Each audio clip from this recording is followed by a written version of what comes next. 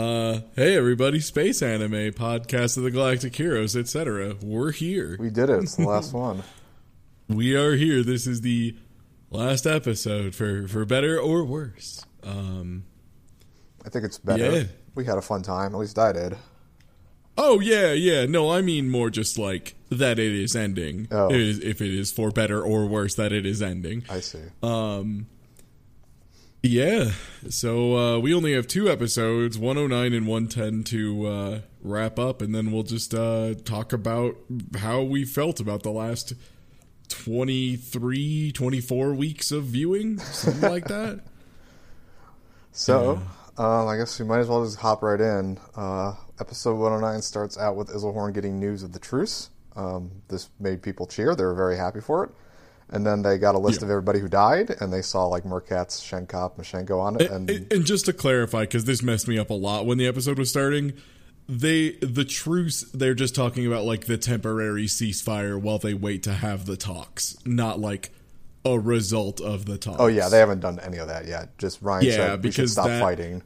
Yeah, the way it was presented, and it might have partially been just the localization being a little sloppy, it was super unclear, and I thought they just like had time skipped to after the talk. That is not the case. It was just, people celebrating. We're not shooting at each other for a minute. Yeah. It's pretty nice. Also, it wasn't Mashengo who died. It was Machungo. Oh, did they spell that wrong? Yeah. That's why I love it. It just said Louis Machungo. It's a romanization of his name. The narrator notes that the Rosenritters in particular had their unit triple, quadruple decimated. Almost all of them died. Mm-hmm. We get a scene of Frederica on video chatting with Julian, getting the news. She's kind of happy in a roundabout way that he's still alive. She was kind of scolding him for going off and fighting wars or whatever, but she asked him what he's going to do, because I guess she wasn't too knowledgeable about what was going on anyway. He tells them they're going to gather the remaining Isilhorn forces and go with Reinhardt back to Fazan and then try to have some meetings. His tentative plan was to give up Isilhorn to try to get Heinessen political autonomy, and then to ask Ryan to adopt a constitutional government. Frederica's cool with this, and the narrator notes that since at this point, since they're trying to coexist, they need to use more diplomatic than military power, so like getting rid of Isilhorn is kind of okay. Plus, I don't think any of them wanted to live on there for the rest of their lives. Yeah. So Frederica is cool with this. She tells Kazern she's probably going to have to go do a lot of politicking to take care of the place while she leaves. It was just one last, hey, Kazern, you know how you like take care of every single logistical arrangement we do in this whole place? Yeah. You know how every time there's some big disaster or we need 5,000 people to leave, you miraculously like set up all the ships and the food and everything really quickly? Yeah. Gonna need one more of those. How good do you think Kazern is at pivot tables in Excel? Like, this guy must be the fucking master of that shit. Yeah, god tier of pivot tables. So she goes back to her room. She sees a picture of Yang. She like thanks him for all he's done, trying to make life for her and everyone else better, all that, etc. The Ulysses, we get a shot of it. The narrator notes it's the lucky battleship, so it survived, but right now it's acting more of the hospital ship. We have a scene of inside the hallways, everybody's like injured, lying around. Popolon and Dusty like put some ferns in a corner and are hiding behind them and drinking. They set up like a little club room for themselves between two really ferns. stupid. They just like put some on a wall and are just like, this is where we live. Don't come back here. I forgot which one of them said it, but one of them was saying that like they don't want to die now because if they do, they'll have to meet Shenkop and all of his buddies in the afterlife, and that's not something they... It was specifically, too, it was like, I don't want to go there. I'll go down to hell and be met with Shenkop fucking witches, basically. Like he was like with a coven of witches at his side. Like he just implies that like Shenkop within 30 minutes of going to hell is just banging every witch he can, which I do appreciate. Fits with the character, yeah. Mm-hmm. So I think Dusty was teasing Popolon for turning 30 or whatever. It doesn't really matter. They ask where Julian is. He is down looking for Katarose. I guess she was in the fighter bay, like with trying to have some alone time. She was singing this song, which was really bad in the translation, saying that her mother used to sing it for Shenkop. The entire scene is her having conflicted feelings about her father's death. She's mad he's gone. Like, she wanted to play a prank on him by saying that she was going to have a kid and make him a grandfather. She wanted to get Julian killed is what she meant, actually. She didn't know that, but that is what the result would have been. But she does eventually just break down and start crying in Julian's arms. She asks him if he loves her. He says yes. They have a moment to Rachmaninoff. Narrator says yes. They get hitched. It's not a particularly great scene. Yeah. It kind of did feel like they were like, oh, crap, we kind of shoehorned in this romance and we have to close it out in 3 minutes. Well, all right, here we go. Like, that's kind of what it felt like. Like, just very accelerated. Okay, here's her walking up to her while she's singing. Now she's sad. Now they kissed and they got married. The end. Like, Yep. Yeah, they just need to tie up that loose end, I guess. yeah. Julian makes his way back up to Dusty's drinking fun time corner. Dusty makes fun of him for having lipstick on his face because he's oblivious. It was to like he didn't have lipstick. He was just like, "You got lipstick on your face." Oh shit! I'm just kidding you. She doesn't wear lipstick. Why don't you know that, you fucker? Oh. Yeah, he was roasting her for that. He's like, you don't even know that your girlfriend doesn't wear lipstick? Jesus. Julian's like, I'll be sure to find that out from now on. Dusty asks him when the meeting is because I guess he's the only one who knows really, and he says that that Reinhardt is currently sick, so it's kind of up in the air. They're kind of waiting. Dusty thinks it's kind of idiotic that so many people had to die in order to get a meeting between these two people. They talk about how many billions of gallons of blood have been spilt between all these fights and all that. Mm-hmm. So and then we get the head admirals, or the high admirals and the fleet admirals all meeting up, and they finally catch word that Ryan has his, what is it, like an intractable... They just made shit up, I think. Yeah, the term they used, it was like a collagen disease, and I don't know if they meant like a flesh-eating virus or like what they were going for with that. Yeah, I don't. They just kind of make up a medical condition. But my only regret is that I still have bonitis. Yeah, the takeaway is that he is terminally ill. Yeah, I mean, for what it's worth, that's what like collagen diseases generally are, is just like long-term breakdown of connective tissues and stuff like that. I don't know if they would make you cough and randomly tired, though. I don't know. And I just threw a bottle on the ground because I'm so uncertain about this. Moving on. Yeah, so the admirals are having a meeting, getting this information. Bittenfield pops off, and he's angry that Oberstein is not dying instead of Reinhardt. Mittenmeyer. Oh, Bittenfield pops off. You don't say. Yeah, Legend of Galactic Heroes, Bittenfield pops off. Bittenfield pops off at nothing. Yeah. Mittenmeyer tells him to fucking cool down because, you know, it makes Ryan and all the people under him mad, but secretly, Mittenmeyer was also very upset about this. He retires to his room, and we see him like he fucking. Well, there's one other thing is Wallen Wallen kind of tells Bittenfield to calm down. The first time Wallen's actually showing a little bit of anger, and then somebody throws water on them. Oh yeah, it was the silent guy throws water. On yeah, that's right. It was begins with an E. Eisenach. Yeah. Mm-hmm. So Mittenmeyer's angry about this stuff too. We see a scene of him retiring to his quarters, downing like a whole bottle of whiskey, and then hoping that Ryan's okay. And then later on we get a dream sequence of him watching Reinhardt walk off to, I guess, Valhalla, the gates of Valhalla, and seeing all the other dead Galactic Empire admirals waiting for him there, and starts pleading, saying, please don't go, believe me, etc. Mittenmeyer just like, come on, I can't be the last one of our group. I was the least competent. Come on, guys. Like, it's great because like Mittenmeyer always does act like that, like around everybody. He's like, oh, I'm just the schmuck. They just bring me along, like all the time. I mean, of the four of them, I guess, making it out. Yeah, I mean, between, it was, Reinhardt, Kirkiais, and... Which, to be fair, we don't know if Kirkiais actually was going to be that good or not. And then... Rutenthal was the last one. Rutenthal, yeah. And I mean, if he's such a schmuck, he's the only one alive. Maybe he's, not that much. I mean, Reinhardt's death isn't really his fault, for what that's worth. Yeah, but I mean, the whole adage... I get a peaceful wife with a loving wife and son. Damn it! So, a week or so later, the Galactic Empire force, along with the remaining Isilhorn forces, land on Heinessen. There's a scene of Julian, Popolon, and Dusty, like, noting that shit has changed on the planet. Like, it's a backwater now instead of a capital, and so everybody's just kind of getting by, and no one really cares about democracy. He lists off a bunch of things like freedom, autonomy, independence, self-respect, and like everybody lost those ideals since they've been conquered and taken over. Julian goes to the hospital to meet with Mirai, who's still recovering from the whole riot thing. They are giving up, he tells them the plans that they're giving up Isilhorn, but Mirai's like, yeah, that's probably the right thing to do. It's a step towards a new era. You don't need Isilhorn anymore. Julian then meets with... Yeah, basically like, hey, we're happy we got Isilhorn and held it down if this is the result of it. Like, yeah. He then meets with Wallen. Wallen is wondering where he's seen Julian before, and Julian gives it up that he was back on Earth pretending to be a Phazani spy.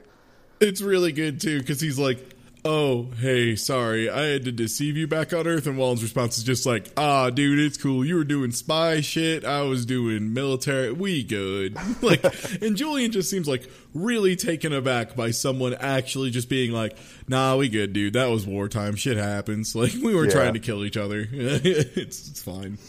He also meets again with Mueller. Mueller pops the question of who is more fortunate, the fact that Julian had no warning of Yang's death, or that Mueller knows that Ryan is going to die, in terms of like the grieving that has to be done.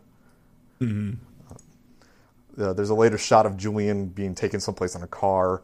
He is thinking about how he's glad that he can talk like friendly and frankly to these former enemies, but also wondering if history is going to judge him for, handshaking other mass murderers. Yeah. That seems like a very Yang thing. That just kind of wanted to. How many people did you kill? Oh, that's nothing. We have a scene of Boris is in the hotel trying to figure out how to bill Isilhorn for blockade running for like a year. It's awesome. Like, he's sitting down there and he's just like working on some spreadsheets and shit. And the guy's like, hey, what are you doing? He's like, oh, I have to, now that Isilhorn is done, I got to figure out what their bill is. Their bill? Yeah, man. Running info ain't free. He's like, oh, you weren't doing it for the good of democracy? He's like, fuck no, man. I was doing it for money. Gotta get paid. Gotta get paid. But his future plans is he's going to stop the whole blockade running thing to become an information dealer, an info broker, I guess. I don't know. It's also brought up during the scene that Rubinsky is in the hospital dying, and I guess started a hunger strike, because, I mean, if you're going to die, why not give it to the man one last time? Mm-hmm. So we see a shot of Rubinsky in the hospital. He's on some life support equipment. He is able to pull out a wire that is going into his neck, and this ends up killing him. Yeah, like they had military guards out front of the door, and I don't know if they were worried about him being assassinated. Like, I guess they weren't worried about him killing himself because they just fucking let him hang out. Well, that's also why he was starving himself, just so that, whenever he did do something like that, his system would already be weak enough to where, it'd make it even harder for him to live.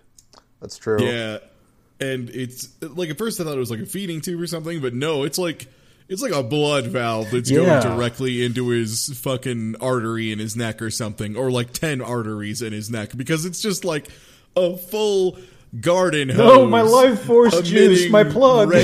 Exactly, yeah. It's just like, oh no, my essence. What I also like is that the nurse walks in and she screeches. It's like, you're a nurse, you've seen blood before.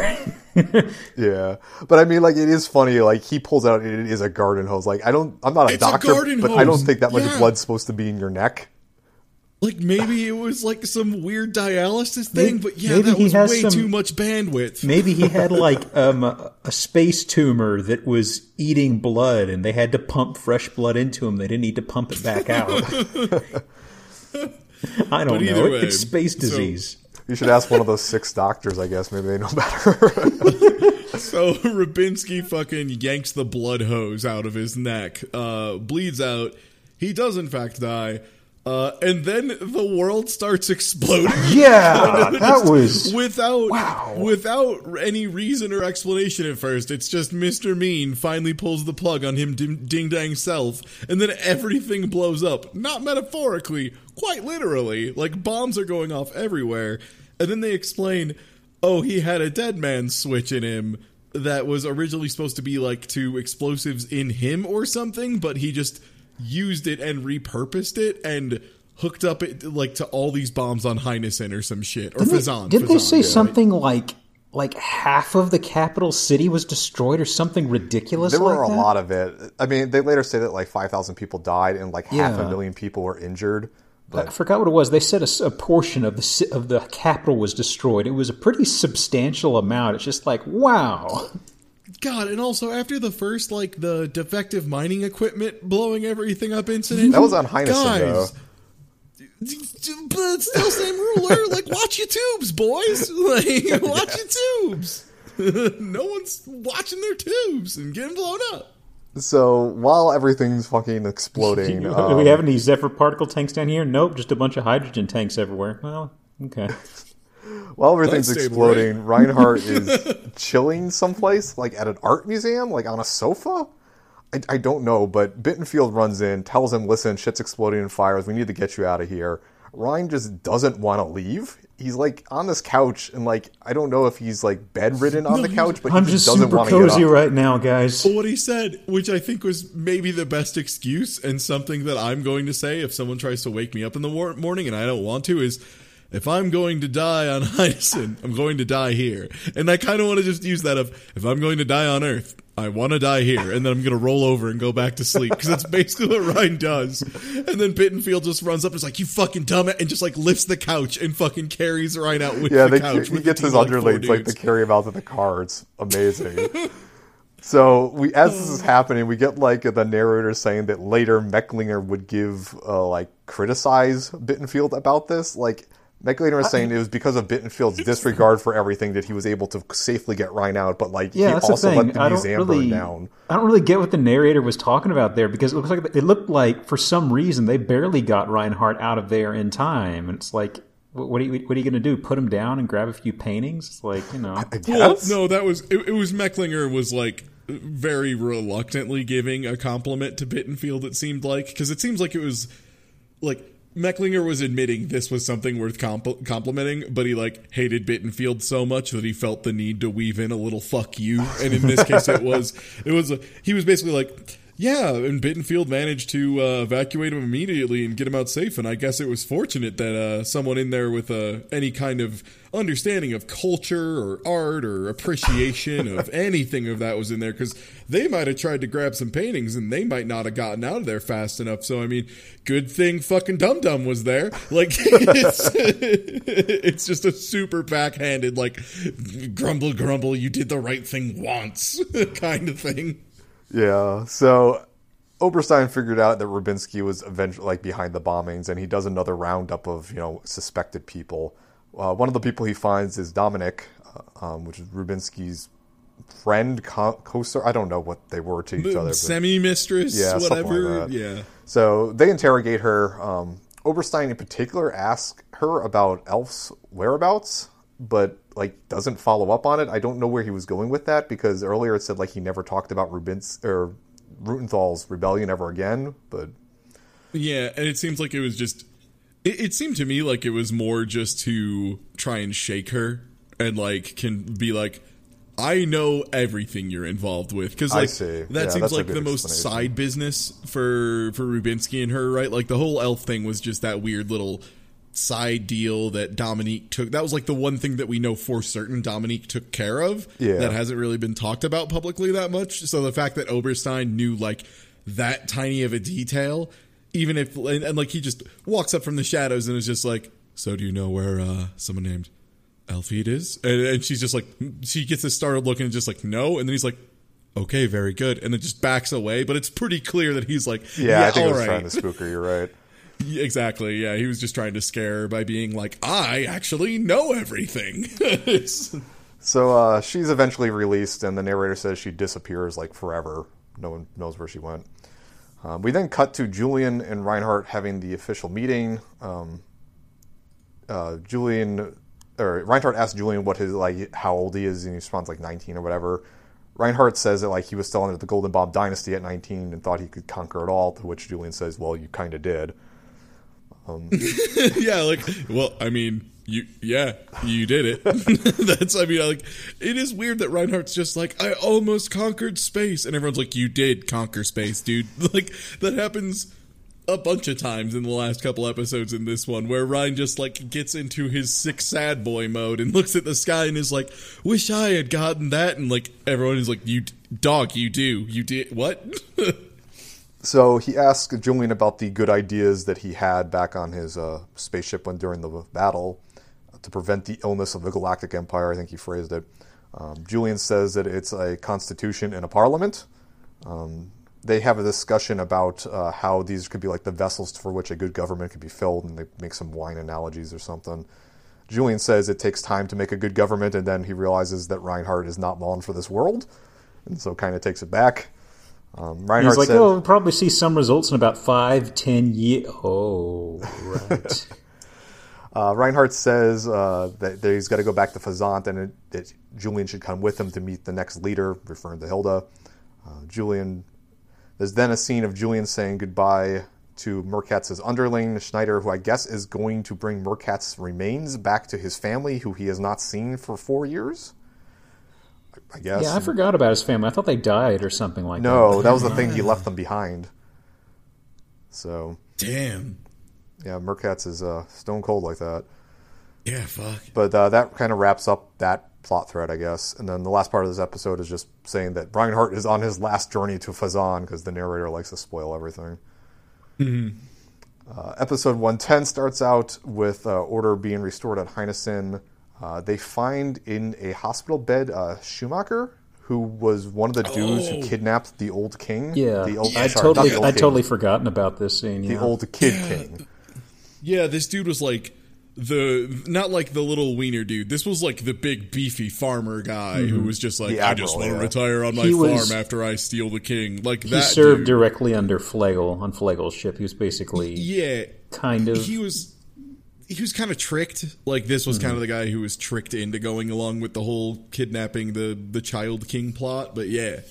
So he lets it slip that the dead kid that was with Landsberg, the crazy dude, wasn't actually the king, or well, the kid king, but was some corpse he stole from a morgue because he like went insane.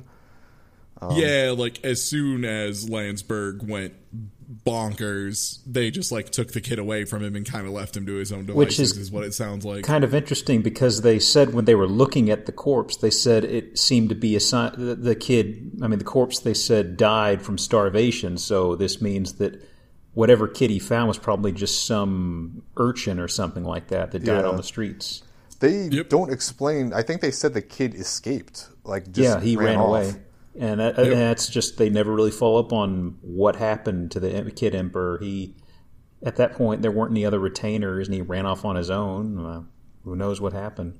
For right now, he's just a kid. Yeah. Which, I guess, you know what? That's an alright ending for a kid who's largely innocent. He kind of really hasn't done anything I mean, wrong. he's a brat, but that's kind of a result of his upbringing, so... He was a brat, but yeah, he's a baby. Now he's off playing Fortnite and dabbing or something. Damn, I hope he's flossing. Flossing out there for the monarchy. So the last thing that comes out of this interrogation is that there are still terrorists alive on Fazan, and they are still gunning for Reinhardt. So the police people interviewing him kind of go tell Reinhardt that. Reinhardt, he said, they ask him like what he wants to do with himself, and he's like, listen, dog, I just want to go back to my farm and do what I was doing before. But the narrator notes that when he got back to his farm, all of his buddies would have left. And then later he became a captain on some ship fighting pirates, and then later went missing in action. So, yeah, I really kind of feel bad for Schumacher's whole story. Because he got duped into being an idiot. It's just repeatedly gets the short end of the stick. And even at the end, I mean, they said that they let him back into the military and that he was a pretty decent rank. And, you know... Yeah, because what had happened to Schumacher was he apparently was just like super duper.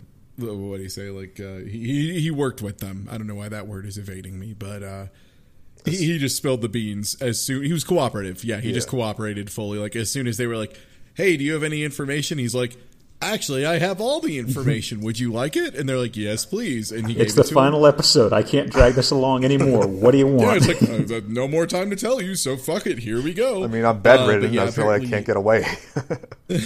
He initially tried to go back to his farm, apparently, but like when he returned there, like it had been years. The farm was gone. The people who worked there had left. Like it was abandoned because he abandoned it. And Oh, then, right. yeah, I was the only one who knew how to farm. I guess it's a bad idea that I left them alone. yeah, oh crap. And then then they explained, then he became a captain and stuff. But yeah, imagine too him just kind of like taking this huge trip, because if I remember right, it was closer to the Odin side where his farm and shit was. So assuming they got him in like Heinesen in a hospital or Fazan, either of them, it's like what, like a 4-month trip, 8-month if it's fucking Heinesen. So he just like flew for 4 or 6 months or something, landed and was like, oh shit, right, I wasn't here, they probably left, fuck, and then had to fly back somewhere else. It's the Harvest Moon. There's just weeds everywhere. Yeah, just, oh god damn it. So we get a shot of Ryan's ship traveling back to Fazan. He and Julian have spent a lot of the time just talking. I guess they're good talking buddies. They talk about Yang and also about politics. Both of them agree that Isilhorn needs to be handed over to the Empire, and that the Balat Star Zone, which is where Heinesen is, should be not autonomous. However, Ryan is a bit more cautious about the whole constitutional parliamentary thing that Julian wanted. He doesn't really intend to sanction the continuation of a democracy without any resistance. He thinks he should still hold some power, or his predecessor or successors should hold some power. He has this whole thing of like, the power needs to be held by the strongest person and by a ruler who is strong enough to take the reins and everything. Basically, he wants it to be himself as the leader forever. But you know, he's dying, so that's not likely going to happen. But he's just, I don't know, it seems like he's very wary of democracy because of Trunit. Yeah. Because of Trunit-like things. They also note that he doesn't want the value system that survived the war, referring to democracy, to become corrupt again in peace. Like, he's kind of concerned that if he gives up too much power like that, it could become corrupt via the slow process that democracy did. Yeah. They arrive on Fazan. He sees his wife and new kid. Dusty, Popolon, Julian, and Catarose are also like there. For whatever reason, they went along with them. They talk about the future. Popolon says jokingly he kind of wants to become a space pirate. I don't think that's very serious of him, though. So they learned through, I forgot who they were talking to about this, but that Trunit, through all of his like trickery bullshit during this was just an aside. I don't think it was like direct information from anybody. They just were like, yeah, like someone let it slide. That yeah, exactly. Trunit was also trying to institute a constitution and a parliament and all that. Yeah, and Julian was super upset that they both had the same goal, but for like completely different reasons. Yeah, it's like Trunit wanted to install it so he could, you know, abuse it and manipulate it and get comfortable again. Yeah. So the narrator notes that Ryan's condition has broken down and has become way worse. He is now kind of bedridden. They even show that he stops breathing for a bit. That's not a good sign. Yeah, they show is like he stops breathing, and I guess his heart also must have stopped because they bring out defibrillating paddles, or you know however it's pronounced. And you don't do that when someone stops breathing. You do that to try and get their heart from shuddering back into a normal rhythm. You're trying to keep their heart from fibrillating, or like, you know, kind of like shaking and quivering. So his heart stopped, which is generally bad. So the Emperor, all the admirals are summoned. They're all sitting around in a room, including Oberstein. Oberstein leaves for a bit to go run an errand for 5 minutes. Oh my god! Oberstein just stands up and says, "I have to go take a dump." Yeah, I've got to go take a wicked shit. The thing too is, home. Yeah, I've got to go use my special toilet. I'll be back never. So Kessler thinks it's ironic Reinhardt conquered the galaxy, but he's stuck in bed. Bittenfield gets mad at the Docksters. I think he starts arguing. Mad again. Yeah, I think Wallen's like, "Listen, dude, chill," and Bittenfield's like, "No, fuck you." And so this is when the Silent Admiral throws the water at them. Okay. To fuck off. Yeah, because this is it was Bittenfield just like fucking is popping off and doing his normal thing, and I think it was Wallen like stood up and was like, "Hey, dog, we can't just be your tranquilizers all the time, man. You need to learn to fucking chill on your own once in a while." And Bittenfield, of course, then further pops off. A reasoned response. Yeah, it's like, I wonder what Bittenfield's response is to anything. Oh, weird, he got more angry. So we see a scene of Reinhardt telling Hildegard how to finish the Requiem Mass in D. He's giving orders. Never mind. Mittenmeyer gets summoned, and like all the admirals in the room with him are like, "Oh shit, this is not good." But it's really, he gets summoned because Ryan wants Mittenmeyer to go get his wife and kids. And Yeah, Mittenmeyer's like he's just like, I want to see your cool baby, please. Come, please bring your baby. And Mittenmeyer's just like, okay. Like, it's great because he's just kind of like, yes, sir, and walks off. Yeah, he's confused as hell, what? but he runs off and goes and gets his kids. He also summons Julian via some person that came to Julian's room. Julian is thinking about how he's about to see the end of an era right now because he knows, everybody knows Ryan's about to die. So Yeah. they get to, Julian gets into Ryan's house because I guess they were down the street at the hotel or something. They see the princess, Anna Rose, for the first time. And Julian, of course, thinks that she's the entire reason that all the history in the past 4 years has occurred. Anna Rose has gone back into Ryan's room, and he knows he's about to die. Like, the light in his eyes are going out, they say, and everything like that. Reinhardt starts just talking about a dream he had, and this kind of breaks Anna Rose's heart because... It's the weird relationship they have where they very quickly devolve into, like, way too emotional of discussions in a weird way. Yeah. And he does it again. He's just kind of like, I had a dream about stuff being super nice. And then she's just like, I mean, it's okay. She's sad because her brother's dying. I think that's fair. I guess, I'll give her that. Yeah.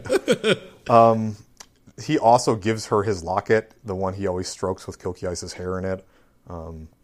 They think he died for a second, but he really just went to sleep because I guess the guy at the machine behind saw that it was still beeping or whatever. The scale on the bed and where they were situated is also really off because he like reaches his arm slightly over and hands her the pendant, and it zooms out, and he's basically on a gigantic king-size bed right in the center of it. And it's like, wow, he's got a long arm. And yeah, the scene is really good too because they end on like, you know, this very dramatically appropriate like ending dialogue, and then he closes his eyes, and everyone's like, and then it's just like beep. Doctor's just like, he fell asleep, you idiots. He just fell asleep, guys. It's cool. Yeah, no, this beepity beep thing makes sure his heart is going. Yeah, no, he's good. If this thing's beeping, yeah, no, he's fine. It's the machine that goes ping. Yeah, exactly. He's like, all this thing does is tell us if he's alive, actually. So just if it starts quacking like a duck, then that means he's died. That's how these things work now.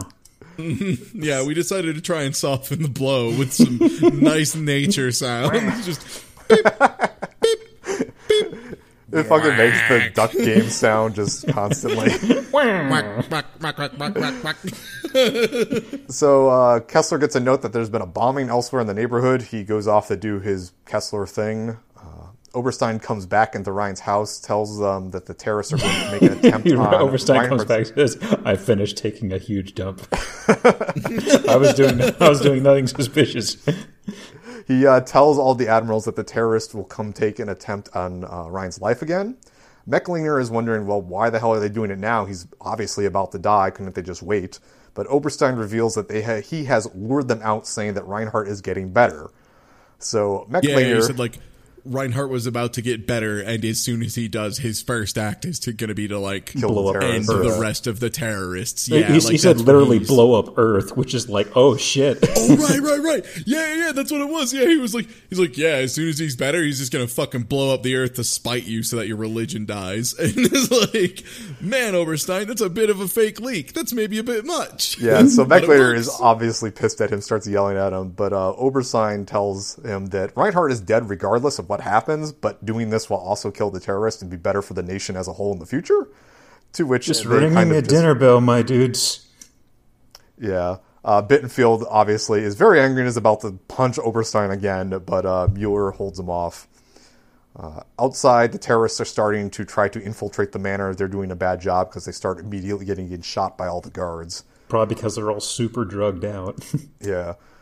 Julian and co. are in this, like, waiting room, and they think it's weird. Like, they're just kind of sitting there, and Julian's thinking how it's weird that the Galactic Empire and Isilhorn have a mutual hatred of the terrorists, which kind of brought them together. But they kind of break out of the room when they start hearing gunfire, which I don't know if that's the smartest decision they've ever made. I mean, I don't know. Like, maybe they were worried about getting, like, Caught inside. just locked in. Yeah. Or maybe at this point, Julian has a taste for battle and can't help himself. Oh yeah, Julian has to kill somebody. So they sneak out, they take down like 2 or 3 terrorists and get themselves some guns.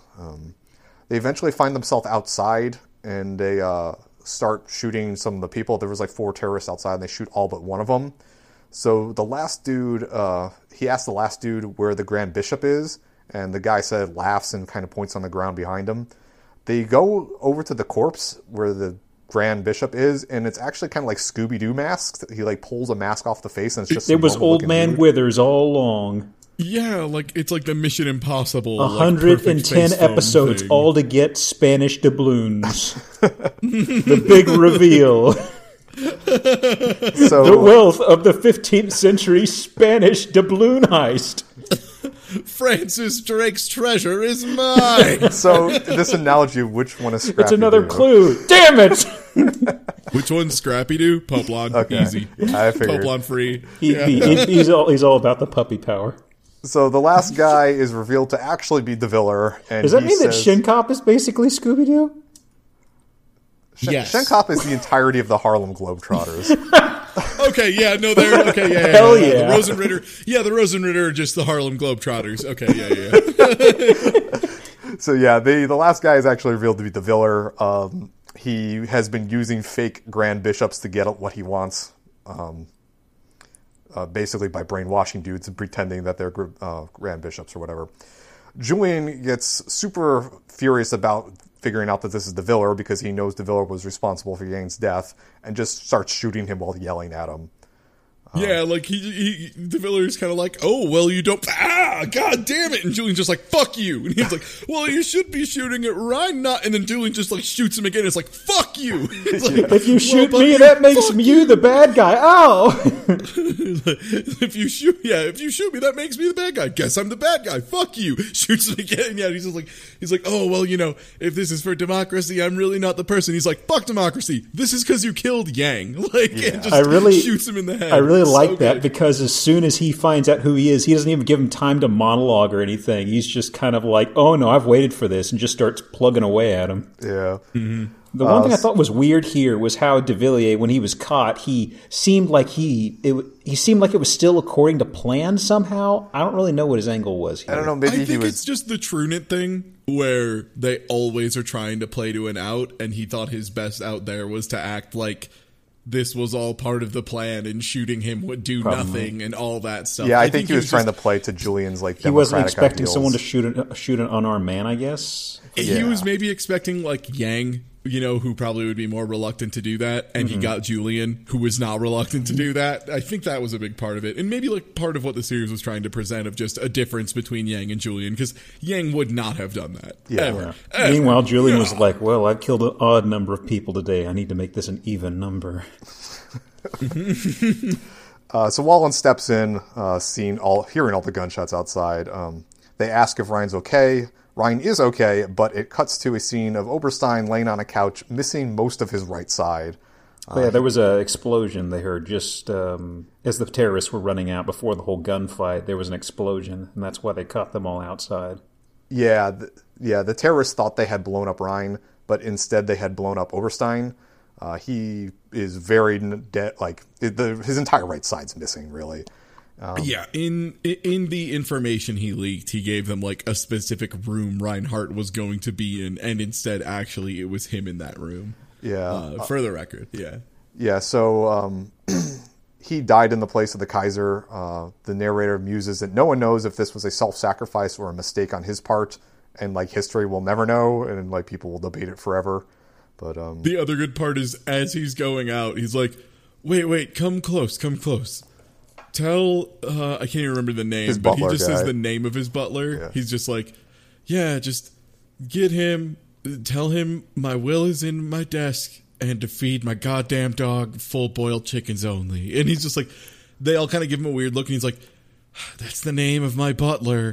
And then he died. Yeah, like it's like one last moment of like, it's my fucking butler, you dumbass. Oh my god. And then he's out. It's so good. The thing I didn't really get with this was I like the idea of him actually somehow his presence in the room being required and taking the fall like this, but it's like I don't know why he had to be inside of a room there.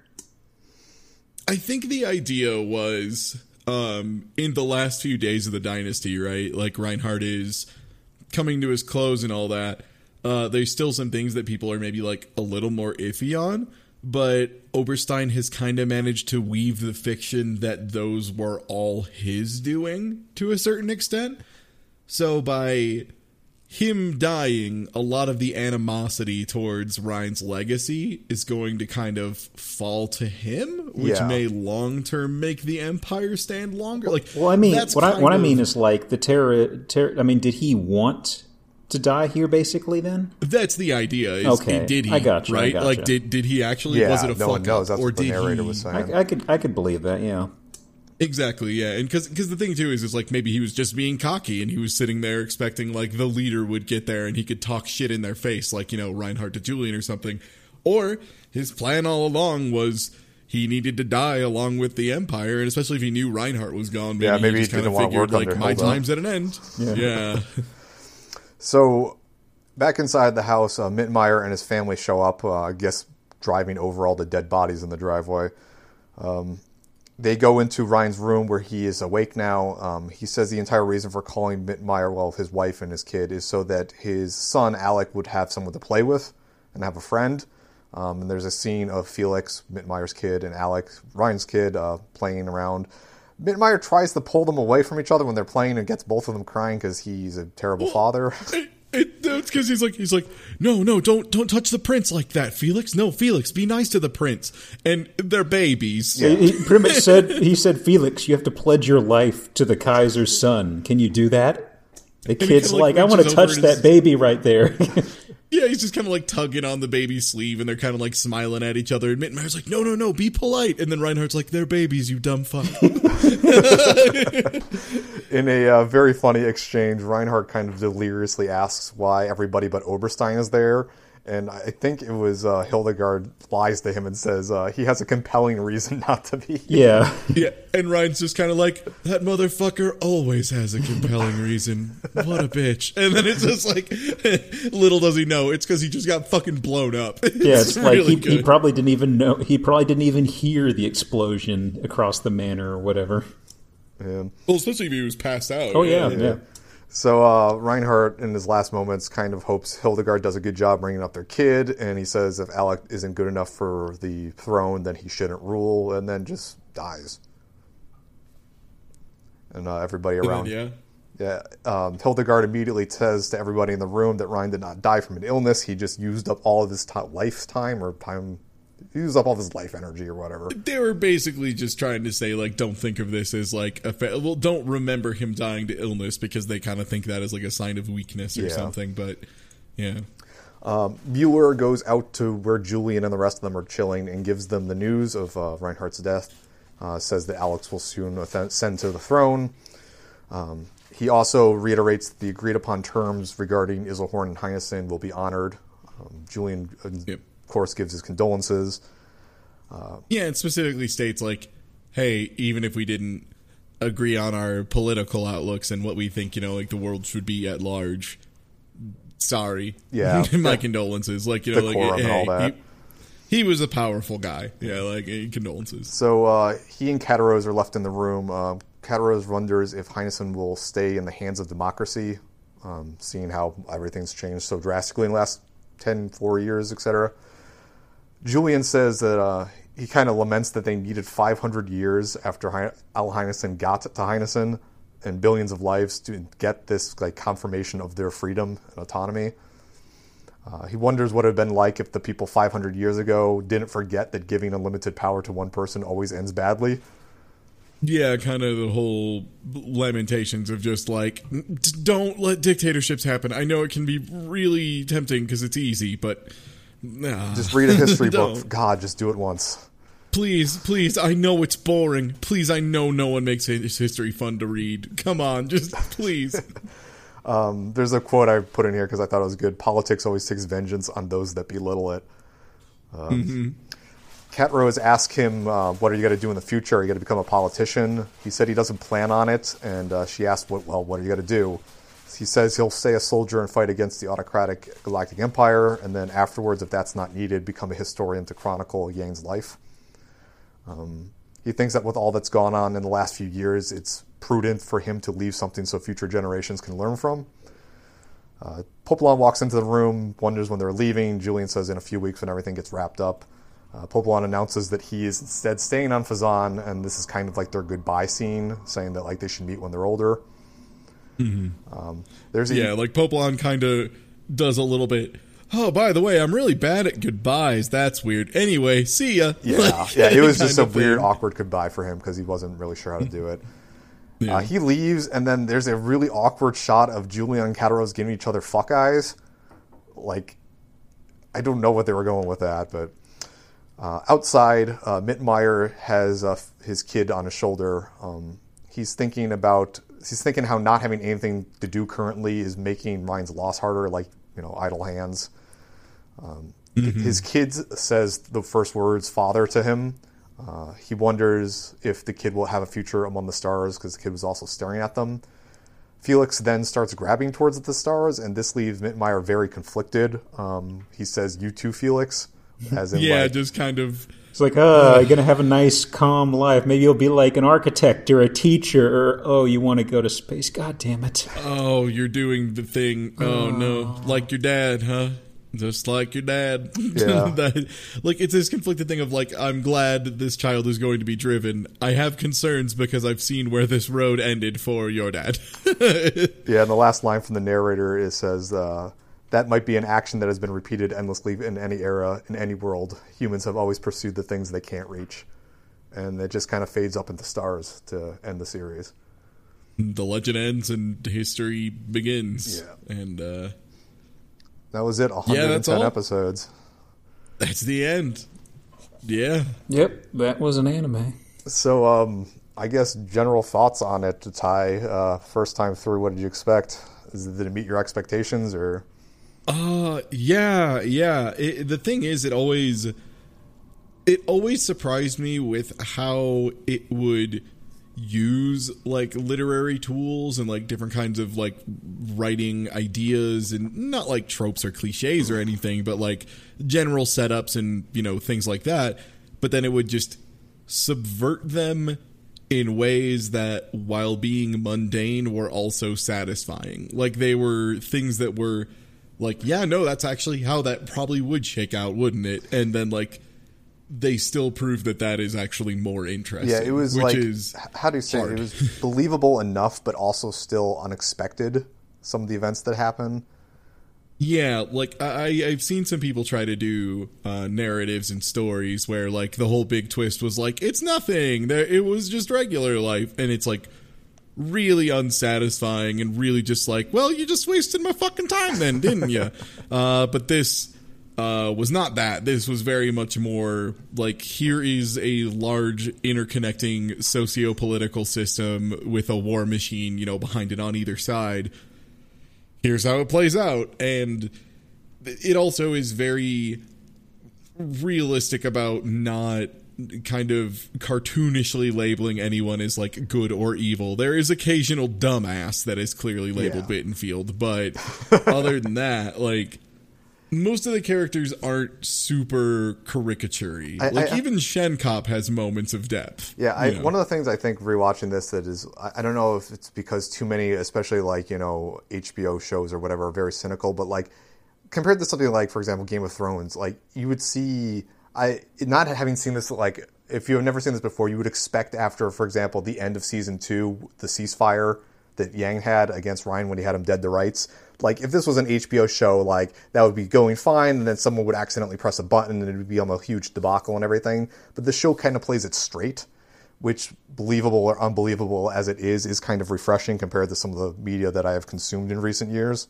And they show how reality can really hurt. Like that example of Yang's going in, and he has the thing, and he can finish this whole war dead to rights, but then, like, politics says no, and Yang won't defy that because that's all he stands for. Like, the thing is, it's realistic, and it's kind of quote-unquote nothing happened, but at the same time, it really hurts because you actually feel the loss of, you know, like, yeah, his coming, especially tactics. Yeah, they characterize his coming to cope with it, you know, over the next 10, 20 episodes. Yeah, like that nothing was so profound that it fucked with him for ages, you know, and it fucked with everyone else. Like, other people were calling shit, you know, for it. Like, why didn't you do it? Like, what's wrong with you? Like, yeah, like Shen Cop was visibly upset when they met after that.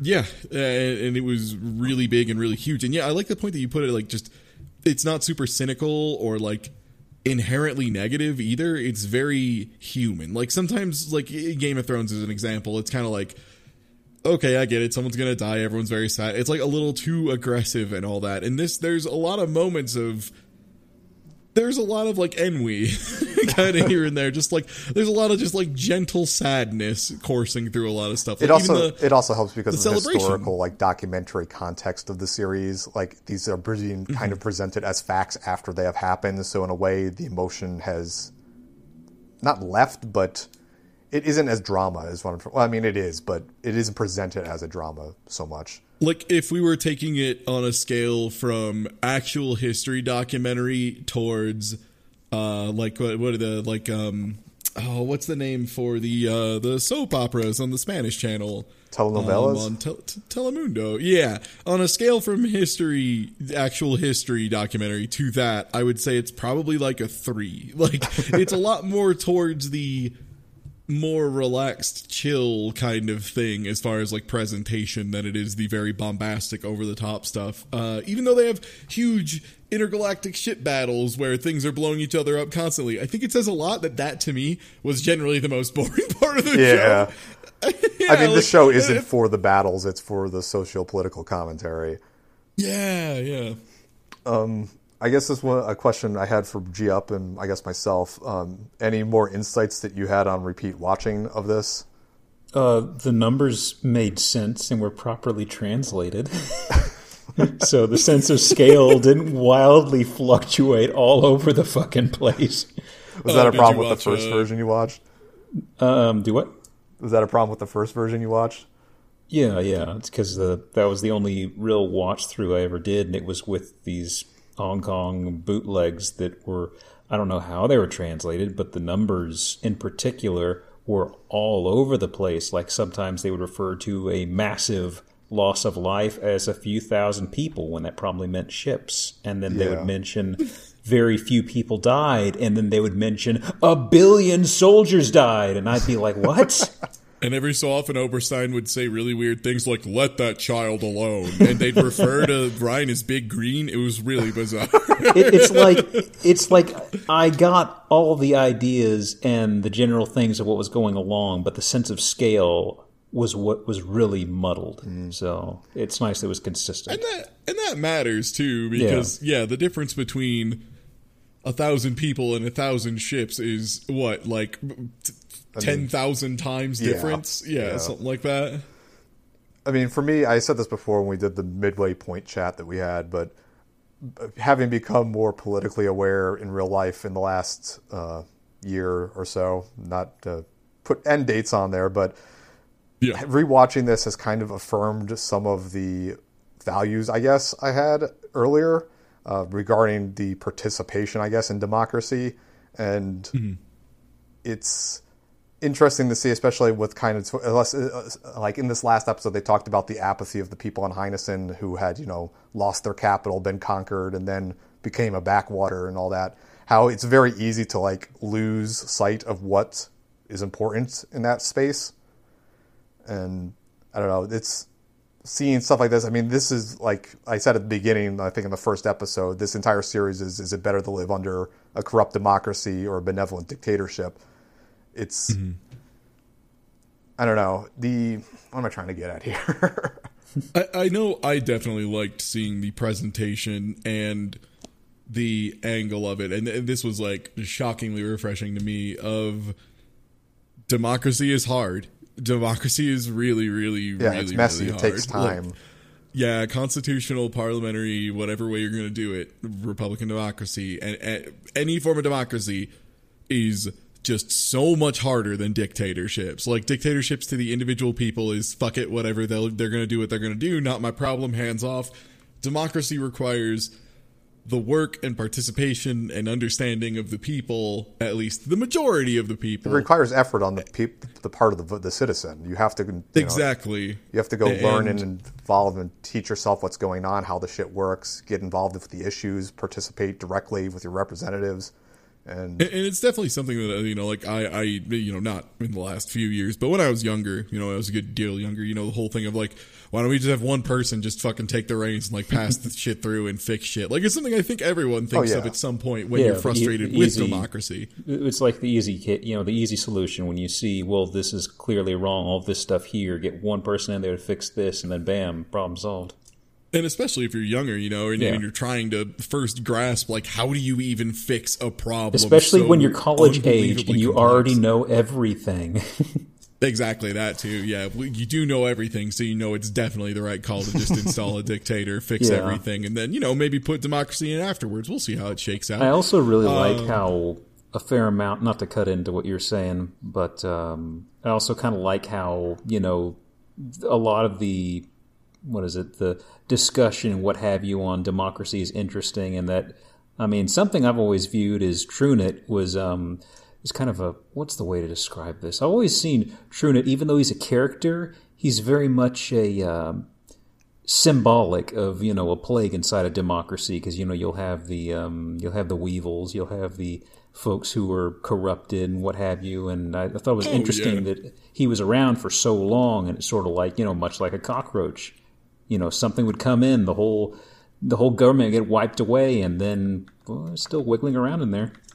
I would go as far as to say, TrueNet, Rubinsky, and the terrorists as a whole are probably all just like they're symbols of major threats and issues and just forces that shape history in one way or another. And like TrueNet is very much more the using the rules of the system to try and break the system from the inside and get a hold of it. And Rubinsky is more doing things from the outside and trying to do outside manipulation and things like that to break the system, get inside and get a hold of it. And the terrorists are obviously just blatant acts of terrorism to try and break the system and just fully dismantle it, as opposed to, and then install self and do all that stuff. So, which the terrorists could be viewed, not even as just, symbolic of religion. They could be literally like a very powerful lobby group or something of the sort, something that has somebody up the top who has, not really maybe pure aims, and then you have all the folks who are bandwagoned around very simple issues and are just swept up, in the zealot sort of approach. People with ulterior motives that are maybe not actually relevant to the health of, the democratic system as a whole, but base their entire campaign around that thing. Like, let's say, visiting a very dirty rock in the case of, the terrorists just really caring about Earth, which was nothing in this case. It was nothing. It was trash. It didn't matter. It didn't have any effect on any of the socio-political system whatsoever. And there are definitely single issues that exist today that I would say I can equate to that. Pretty clean. Yeah. The terrorists are the ultimate single issue voters. Yeah, basically, they just vote with bombs. Yeah, fucking idiots. Yeah, don't look at me. I voted TrueNet.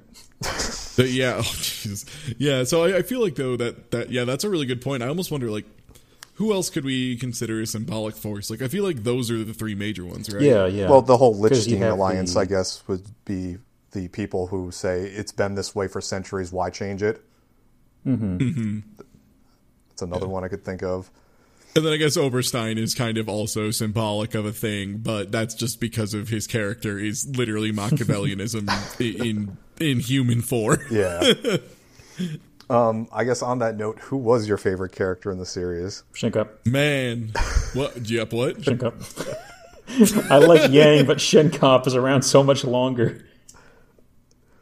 I think as far as like quality of writing and influence of the story and the person who I was most constantly interested to see what they were going to do next and how they were going to do it, Oberstein. Like, I think Oberstein is the one that if I had to give the author of this a writing award for one specific character, it would probably have to be Oberstein, I think. Yeah, I agree with you there. I think that's why he's my favorite. Like, I think as far as, you know, fun personality, it was always fun having him on screen. You know, he did do a lot of very important roles, like when he was trying to, you know, tell Yang shit like, why wouldn't you be a dictator, buddy?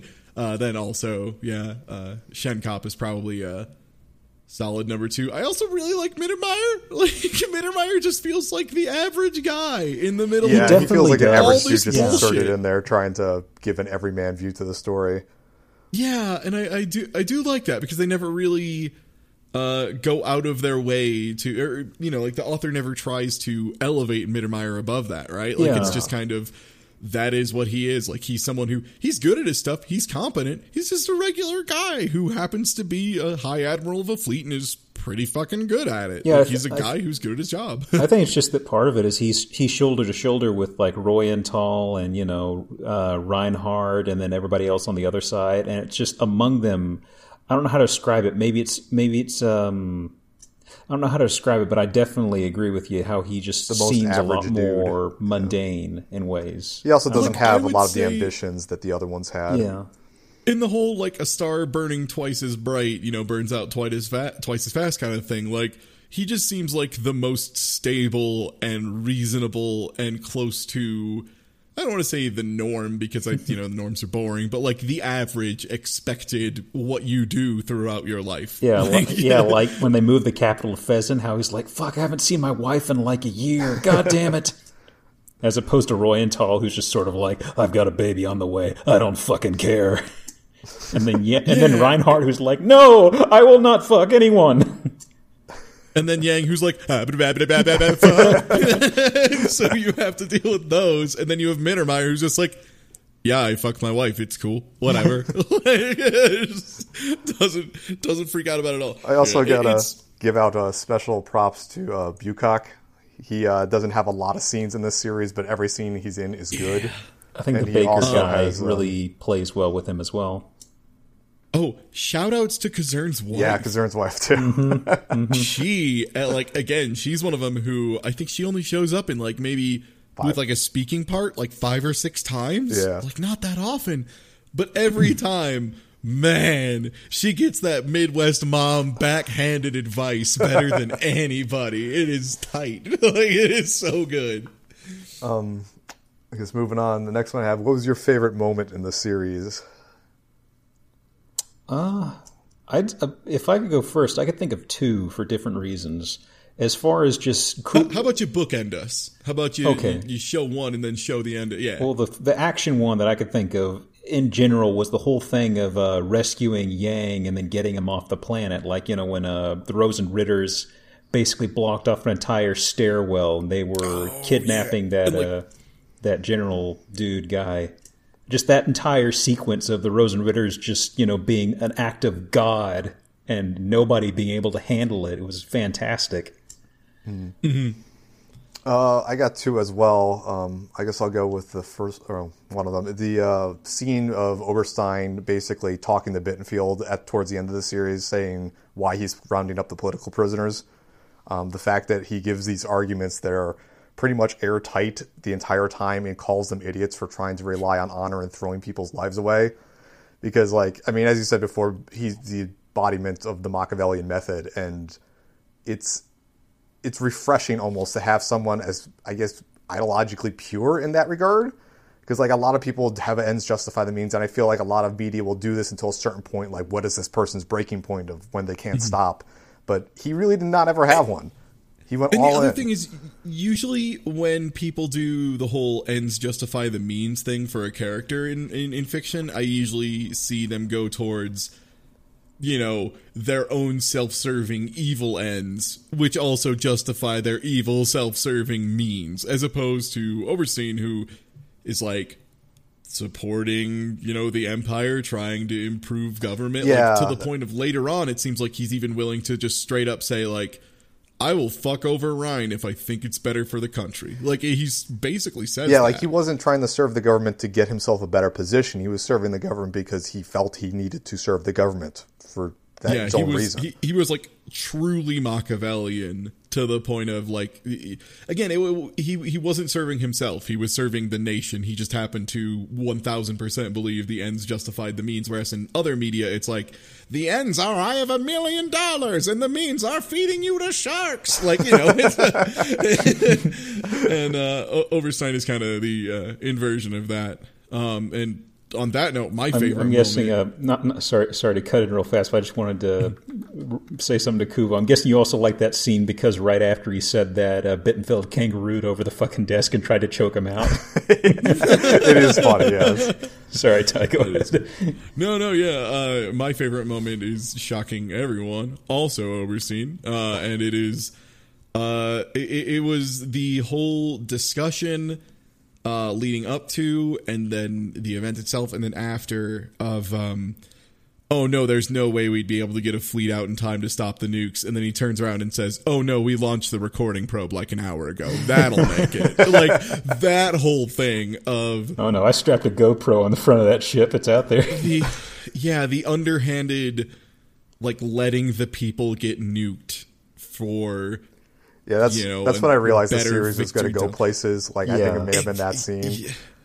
That was definitely the moment where the stakes were real to me. Because before that, a lot of it was like, 100,000 people died in this combat, and 500,000 people died in this combat, and this many spaceships blew up. And I was like, okay. But, like, I see enough war media. I play fucking, everything. So the whole death tolls or whatever kind of, like, felt, fake or placid or whatever to me. Because, they don't show it. It's just like... Here's a panning shot of a bunch of ships. Just trust us. Millions of people died. That one was more like, hey, we're having a discussion about whether or not we want to save a bunch of innocent people. And I really want you to go no. But hear me out. Like, it's that kind of situation setup, which is beyond fucked up. Like, it's the first time someone has something that I feel is both... it's like not morally ambiguous. It's morally very clear. It's more ambiguous as to what is the right decision when morals aren't being taken into account, right? Yeah. Like, that's the whole thing. It's the first real presentation of Oberstein he just doesn't care, right? Like, for him, it's just all about the results, whereas Reinhardt has some form of, moral driving compass. And it's the first time that really came into conflict, and it came into conflict in a great way, such a spectacular and important major way, and the fact that afterwards Oberstein kind of pulled it off, and long term it's like maybe that was right. Like, it's so morally and it's not morally ambiguous. It's clearly wrong to let millions of people die to nuclear bombs. Yeah. It's clearly not the morally correct thing to do. There is no righteousness in this plan. But then, you kind of look at the long-term results of how it's shaken out, and if there is stability and peace, like, was it worth it? Would it have taken longer? This, that, the other. Like, it's, this big nightmarish discussion, and it was the first time that I felt like there was just a really strong, like, mental conflict or like an ideological conflict that was so clearly being presented, and that both people were not willing to stand down for. And it was also internal too, right? It was like the first time that it wasn't just democracy versus dictatorship. It was dictatorship versus other methodology of implementing said dictatorship, which is also not something you really think about a whole lot, right? Like, it's really easy to think about good versus evil. It's hard to think about, good versus different good, or evil versus different evil. And things don't really, like, media doesn't present that a lot. Yeah, Ryan, for being a dictator, did have a sense of honor and, I guess, decency to him, but... He had his own weird moral system, and it, he stuck with it and he followed through with it. And you know, his response at first was like, fuck no. And then Oberstein kind of like started running him through it. And he was like, fuck no, like trying to say fuck no, but, you know, kind of being like, oh, I think he might be right. You know, that kind of situation. But yeah. My other one, I guess, I don't know if you wanted to go again, but my other one was Bucock's final stand. The speech he gave to Reinhardt in the Toast to Democracy in his final moments. I had to admit, the first time I watched that, I got a bit teary-eyed about it, especially because Reinhardt was so visibly conflicted about the order. Yeah, that scene is definitely great. a scene that stood out to me in the first time going through. Yeah. For my second scene, it's a lengthier part as well, but it was basically the entire episode when Royenthal was dying, just because he was all the shit he went through and just how he cleaned house, and then, you know, dropped Trunit as well. Just, you know, just the entire episode I really enjoyed. Yeah, the way Ruenthal decided to go out as someone who was like falsely being claimed traitorous in a way that he almost wanted to, like, he knew he was going to die, he knew he was going to lose, but he wanted to retain his pride and his honor while still clearing his name to a certain extent. Yeah, it's like, well, I'm on the clock till 5 o'clock. May as well go. And also through ordering the deaths of millions of soldiers, but that too. Yeah, I mean, that's the thing about the series, though. Like, you say, like, well, he still had some honor and shredded, but at the same time, at the end of the day, he's still a murderer. I mean, that's everybody in this series, really. I mean, as cool as Shenkop is, that guy is a mass murderer. Oh yeah, he killed a shitload of people. So. Yeah, and like, but he did it with an axe. It was really impressive. Yeah, Yang didn't want to fire the Thor's hammer. That doesn't mean he didn't do it. Yeah. Like, he still fucking did. Yeah. Yeah. So there is still I think that early element. And then, of course, you have self-preservation debates, you know, like, oh, well, they were going to get killed if they didn't, you know, this, that, the other. And it's almost like Legend of the Galactic Heroes is a series about presenting a lot of moral quandaries without ever giving you clear answers and kind of forcing you to think of them on your own. Yeah, and I guess on Weird. I guess on that note, then, what do you think of the ending to this? I remember the first time I watched through the series, I was kind of upset because it really doesn't conclude so much. I mean, yes, Ryan dies and they get that, but I was like, well, where's it going to go from here? But like through my second walkthrough, I was like, you know what, this is actually a good spot to leave it with the ambiguities and with the kind of illusion of what may happen to, say, some of the kids in the future.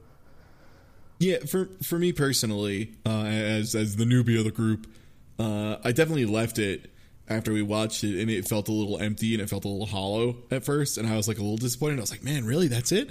But then I was thinking about it like all day today, and I was just kind of like, you know what though? Like, what else would they have shown, right? Like, well, where would they have gone from here? This is the place it needed to end, was in this kind of, you know, unstable, but still like the setup is there for a new democracy. Yeah, like it's hopeful. There's a chance for coexistence. Like, the political system has shaken out in a semi-realistic manner, and like Hilda's going to be in charge and then all that stuff. And it's like, yeah, I mean, what else would they have shown from here, right? Like, I guess that's kind of the big thing, is like, this is the setup. They posed their question and they never answered it, but that's because this show isn't about answering it. It's about posing a question, presenting you a tale and a lot of information, and then saying, well, how do you feel about it? So, like, if they had kind of given, you know, a wrap-up ending of just like, yay, Reinhardt died and he said democracy can win now, hooray, everybody, like, that would kind of undermine the whole thing, right? Like, it's the whole thing of, if they ever did announce they were making a season 2 of this series, like, now that I've seen it and thought about it, I would be livid. I would actually be really mad. If they were like, season 2, Legend of the Galactic Heroes, I'd be like, you missed the whole point of Legend of the Galactic Heroes. I guess that can go into the last question I have for us. Watching through the series, of the people that survived to the end, do you think they're in a better place, like, in the world? Do you think it was worth it all the sacrifices that both sides had to make to get there? There are some people. Well, the war is over. There are people who value human life above all other things, Kuvo. And there are people who do not value human life above all other things. And when those two people meet, therein lies the conflict that creates war. So, in conclusion, Legend of Galactic Heroes is an anime of contrasts. It isn't. Fuck. I hate this. It's like poetry. It rhymes. Oh, man. Get better J-pop for the opening. God. Okay, yeah, there's the one thing. Please do better music for the openings. The ending was good because it was a very good singer from the 80s, but the openings, no. I did like in what was the one? It was always like with young dried up voice. eyes or something. Young dry voice. A dry voice. Yeah, that lyric that stuck with me because it never made sense. It was the one thing. Like, do they mean Oberstein delivery? Well, yeah. Regardless. I guess the one thing I want to talk about before I want to make sure this gets out here. How do you feel about Oberstein and what he did? What Oberstein do you agree did with? nothing what do you disagree wrong.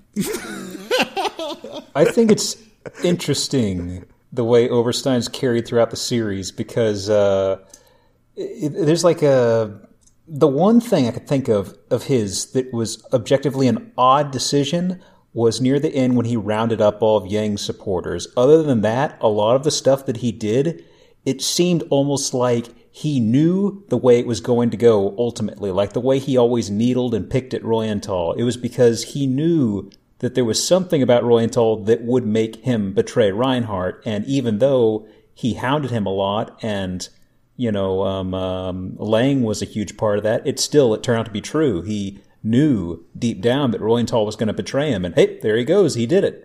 So, and like the question of and then the question then becomes like would he have betrayed him without Oberstein's prodding?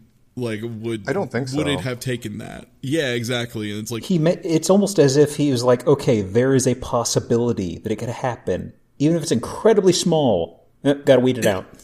And I think that also like that character trait of wanting to be so precise and complete with cleaning out anyone who could stand against him, which again is, by the way, the most Machiavellian thing. I mean, he does that multiple times, right? Like when he talks about the whole grass mowing, and then what was the other one? Like dusting the bookshelves or something. Like all of his operations of just removing the people who had any kind of chance of standing against him. And then obviously capturing them and rounding them up to use them as leverage for the trade was again a very not honorable, but very efficient. smart and good for the people move. And in that case, it also happened to save lives, which by the way, I really love that in one of Oberstein's last acts, they really flipped the script on it. Because a lot of the other ones were like, oh, a lot of people are going to die because of you doing this. And he's like, well, a lot of people are going to die if I don't do it. And there's that. But that was the one time that it was very clearly like, no one's going to die if I do this. A shitload of people are going to die if I don't. Fuck you guys. Like, it was the one time where Oberstein was like kind of clearly in the right. Yeah, and that's what makes that scene with him and Bittenfield really good.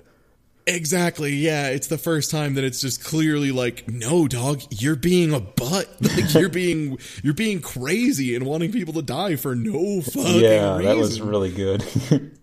Yeah. I just mean like the only thing I thought was unplanned of his was that whole riot thing, because it seemed like usually his decisions and things were airtight, and that just kind of, I don't know. I think that was the terrorist element, right? Like that's what a lot of times the terrorist element was the miscalculations. Which riot are you referring to? Because there are several. When they rounded up all of the Yang supporters, and there was the riot, and several thousand died. The prison? Mirai went into a coma, all that stuff. Oh, the prison the one where yeah. the terrorist had snuck in weapons and like tried to rebel rouse and stuff like that, because it was a bunch of older dudes, and then like still there was a riot because of it. And that kind of like the terrorists kind of universally are the oops, we forgot factor, to the point of the series people keep forgetting about the terrorists. I don't get it. Yeah, and like the series even like does okay, the series doesn't do goofs on it. The series accidentally does goofs on it when they're just like, yup, and there's me, the document containing all the information about the terrorists. You might be wondering how I got here and how I'm still not fucking read 3 weeks later. Like that floppy disk is still on the Ulysses someplace in like a cabinet, and no one's ever gotten it. No one's ever going to look at it. No one's ever going to find out that information. It's amazing. Like, Julian's going to be going through shit for his like Chronicle of Yang and be like, what's all this? oh, God damn it. Like, it's going to be like the worst day for him when he realizes, oh, God damn it, if we had all just read books, we would have actually Yeah, It's then he's gonna realize that it's like on a jazz 4:50 on a drive. Friday, and you're like, well, I'm going to leave early, just a little bit. And you step out the door. 1 minute later, you get an email that says, emergency, read right now. You don't notice it until Monday morning. You're like, oh, fuck. Legend of Galactic Heroes, read your goddamn emails. One sec. Before we leave, on the note of read your goddamn emails, hold up Gmail. How many unread emails does Ty's one email? Hey, if you like what you're hearing, please leave a 6,705 review. Unread Oh, emails. Jesus. I don't need to read them. I can see they're bad. It's not hard. I see Best Buy at the top, and I'm like, well, that's garbage. And then I see like something else, like trash. Or for a while there, like Twitch didn't let you turn off notifications, and I wanted to follow people because I wanted to know when they were live and stuff. But then I just would get emails, including when I went live. A lot of them. I probably have a good. Of those 6,705 emails, I bet at least 200 of them are Ty Tuesday has gone live. And then there's probably another 500 that are from the streaming site I used before Twitch of Ty Tuesday has gone live. Fuck emails. Smashcast, please come back. I guess to finish this out, regarding the podcast, did you guys want to do anything else after this? I don't. I'm maybe we going can to take bed this after offline. this. Well, yeah. Right after they hit ding dong. I had a couple plans I wanted to go to. If you aren't following pod_GH on Twitter, definitely do that, because if there is another podcast involving one of our members, I'm going to ask that it be put on there at some point. We're just going to just a rewatch little- the series again. We're just gonna, actually, just once a year, we're gonna redo this. It's gonna be like that podcast where they watch Paul Blart once a year and review it, except way more effort and also the exact opposite of Paul Blart Mall. The actual exact. This is it. Yeah, I We guess if found- you did an antithesis to this, it's Paul Blart Mall Cop. Yeah, if Paul Blart Mall Cop, God damn it, it's even hard to say. Tune in next Paul time, Blart, Pod Paul Blart, GH. Paul Blart. I said before, those four words are the funniest words you could ever put together in any permutation. Well, if Malsharp Ball Plop fucking touched a copy of Legend of the Galactic Heroes, I'm pretty sure it would cause a horrible explosion. It would be like antimatter and matter meeting. Tune in next time on Pod GH, where the P stands for Paul Blart Mall Cop. Paul Wart. Paul Gop. Oh, is that the Well, movie where he fucks Cubert? No, that's Pixels. You're leaving that in, That's right? Pixels. It's a different guy who Still haven't fucks seen Cubert. it. I know. Yeah, no, he fucks Cubert because Cubert turns into a sexy lady to make his nerd dream come true. But then in the end, post-credit stinger, there's a bunch of Cubert babies in a crib, which implies to me that he's still Cubert. Also, the Cubert had only come into existence a few days before all of this, and at one point earlier on, had the intelligence of maybe a 3 or 4 year old, and in fact did piss itself when it got a tiny bit scared. And the guy fucked and had kids with that. Oberstein would have nipped that fucker in the bud. Oberstein would never fuck Cubert. Space anime. I said nipped in the bud, not fucked in the bud.